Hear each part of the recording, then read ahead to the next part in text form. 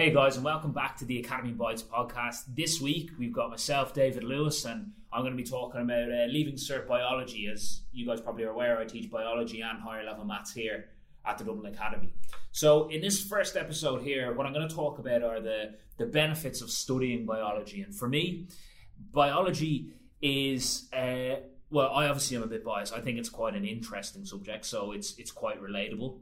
I did a little bit of physics and a little bit of chemistry in my time in both in secondary school and in college, but I really personally found them almost a little bit unrelatable because it was quite hard for me to visualize or actually make a real life situation of what was going on. Biology is more evident of how it is around me every single day, and I found that quite relatable. And it therefore made it easier for me to remember the different facts and the different ideas and concepts and diagrams that I had to produce on the day as a student.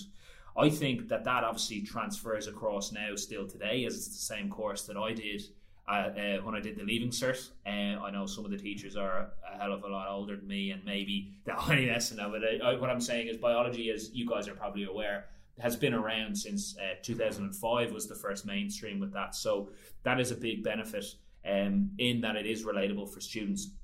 I think as well, biology gets a little bit of there's a misconception out there that it is a very, very long course. There is, the 38 topics or however you like to break them up, or your book breaks them up yourself.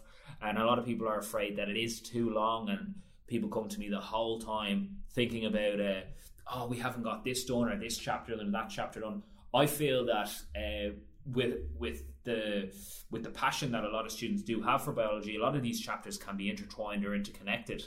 And so I think it is possible to actually really concentrate your study of biology to give yourself an effective Leaving Cert grade itself. So what I mean by that is, if you're thinking of taking up a subject in sixth year or just in 1 year, or you felt because of whatever reason you missed out on some lessons in fifth year, it is something that you could really, throw your shoulder into and start knocking down some big Leaving Cert points or big Leaving Cert topics quite quickly. I'm going to talk a little bit about how the exam is structured and tell you how that actually relates to what I'm talking about there a second ago. The exam has been the same, again, as I said, since 2005, obviously barring last year, okay? It's still, last year's exam was based on previous exams. It was just slightly altered a tiny bit to give the student extra choice.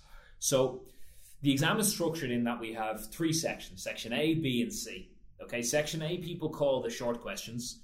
Section B is based on the experiments, and section C people, in my opinion, misconstrue it as the long questions. They are long questions. However, as an examiner, we're always looking for short answers, short to the point answers. You don't get extra marks for writing an essay. In fact, that would actually, slightly agitate me as a teacher. Now, inside each of these sections, we already know what units the questions are coming from. So I'm already able to tell you that in section A, there's going to be 2 questions from unit 1, 2 questions from unit 2, 2 questions from unit 3. In section C, there's going to be 1 question from unit 1, 1 question from unit 2, 1 question from unit 3. So what this means is there are certain chapters that are more, that you get more bang for your buck in terms of studying than others. So just because a chapter is really, really complicated or long in your book, or maybe it goes into a serious amount of detail, doesn't actually, transmit or doesn't actually convert into Leaving Cert percentage and Leaving Cert points, ultimately why we are actually here. So I can actually tell a student at the very, very start of the year, look, if you study Unit 1 and you study the experiments, which is Section B, and actually, in fact, you study the experiments in this particular manner, you can actually knock out in 3 to 4 hours of good, concentrated, focused study, you can be getting 40 to 45% of your paper, like that. So yes, while it is quite long, in terms of taking all the different chapters, with a little bit of knowledge of how the exam is structured and a little bit of thought and idea in how the examiner, or what chapters the examiner actually favours, a student can really start to take big slices of the pie out very, very, very quickly. So come Christmas, you could actually be ready to sit a Leaving Cert paper. And maybe even, I know in my grinds by this, it only takes 17 classes for a student to potentially get 100%. And then after that, we're practicing the questions, practicing the paper, giving ourselves options. And I feel that knowledge of that can take the stress out of the long-term aspect of the paper, because you feel you're sorted pretty early. And then knowledge of that can ultimately result in a better grade for the student. So other common myths that you hear about the subject will be stuff like, and this sounds terrible from somebody who actually loves biology. Other common myths might be like that you should read biology in your spare time, or you should keep up to date with magazines or watch the videos online and stuff. I think that this, from being a well-rounded biology student and a lover of biology, that's brilliant. But for the exam, this is obsolete. This is a waste of your time, and in fact could end up confusing you. One thing I say to students at the start of every single year, I say, look, hands up who studies chemistry, hands up who studies ag science, hands up who studies home ec. This is none of those. Hands up who likes biology. Outside of this, hands up who's into, say, food. Outside of this, throw all that knowledge out the window, because this course, as I said, is finalised back, started in 2003, went out in the mainstream in 2005. It is quite dated. So if you end up as a student going out and maybe studying stuff that's not on the course, not only could you confuse yourself, but you could be learning true biology and then not actually getting a return in terms of Leaving Cert points. So I would not do that whatsoever. I would stick to the course material. I would also have a look at the syllabus and see what actually is examinable, in terms of there's extra stuff that is in your books or that maybe might be presented to you in school to get you engaging in the subject, which can't actually come up in the June exam itself. Something else that I noticed that students think about is the actual experiments. You do this write-up copy, and you have to do that as a rite of passage for your teacher to sign you off on your Leaving Cert. They want you to do the write-up, so you do that. That's fantastic.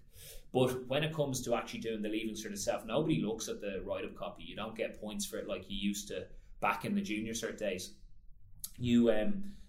What you need to be looking at is, how does the examiner actually ask questions? And again, it's a quiz. It's a one or a couple of word answer question. It's nothing about doing a write-up. You never have to know how many, grams of a product to use, or milliliters. You don't even have to know your numeric results. You just have to know generically what happens. So in order to get the 60 marks, or the 15%, which comes out in these experiments, you need to be set up to answer the questions they ask you. There's no point in knowing your write-up and then not knowing why the graph levels out in the saturation point of photosynthesis or something like that. So the best way to study for the experiments is, again, to see what the examiner asks, answer those questions using your notes, and then dictate it and go towards that. So the write-up and knowing that sort of stuff, don't waste your time on that. Another thing that's not really a common myth, but it's, I suppose, a mistake I see students making, is they really focus in on what they cannot do. So I'll give you two examples. One example would be, a lot of students would not like genetic crosses. And I personally feel that genetic crosses are doable, and to a student who is properly shown, and I suppose I have a little bit of an advantage being a maths teacher, showing the process to come out with this, a student that is properly shown one method could answer any question and should be banking on that as a 100%er. But if you don't like genetic crosses, don't waste 2, 3, 4 study sessions on them. What you should be doing is you should just be leaving them out, because you as a student should have an exam plan, and you should be an exam expert where you know you can leave out a certain chapter. So if you don't like genetic crosses, 1, they don't come up every year. 2, they're 1/4 or 1 out of 4 the types of question that the examiner can ask in that specific topic. And 3, you could just not do that question. You have choice on the day of the exam. So that's a mistake a lot of students make. They focus, they're like, oh, it could come up. Yeah, it could, but just don't answer that question. Okay, all the questions that you just have a different choice, which is worth the exact same amount.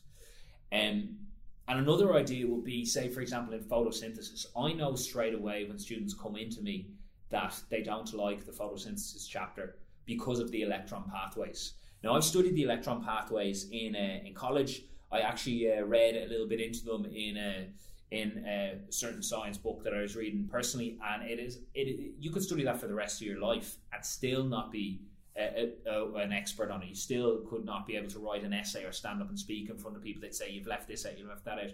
Remember, you're preparing yourself to answer an exam question, not to write an essay on an electron pathway. So if you have a number of key points, because remember, that's what the examiner is looking for. If you have a number of key points in your arsenal, you're going to be able to answer any question that comes up, and every key point is the same as another. For as a silly example, if the question was what name a colour, if you say blue, that's as relevant a key point of an answer as red or orange or yellow or whatever. So what a lot of students end up doing is reverting their question in photosynthesis to try bluff the things they don't know, and I see that happening again and again and again. So realistically, in these three ideas tie together. If you have a knowledge of how the exam is laid out, okay, you can save yourself time, a serious amount of time and a serious amount of effort, a serious amount of stress.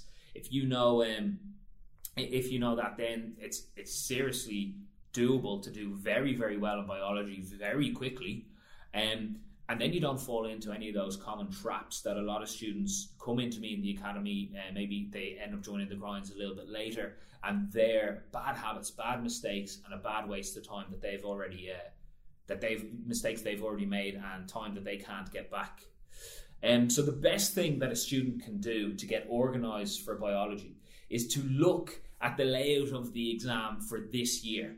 Okay, and again, they can slightly change because of the COVID and that, but look at the layout and then look at the different units in which the topics are actually laid out in, and build an exam plan.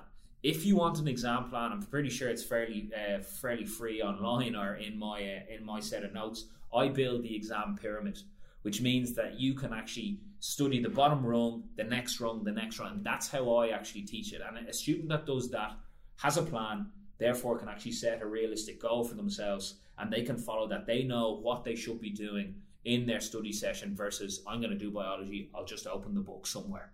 So when you have that exam plan, then you can focus on how you can make your studying a little bit more effective, which is something I do by using these things called A4 sheets. But sure, we can talk about that a different day. So I hope you've enjoyed this podcast. I hope it's taken away a few of the myths. If I was to summarize it in one word, it would be organisation. Okay, organisation. And if you sort that out, you cannot fail but to do well. You don't have to be really, really talented. Maybe like you could have to be a chemistry or really physics minded. Biology is, if you put in the work, you are going to reap the rewards.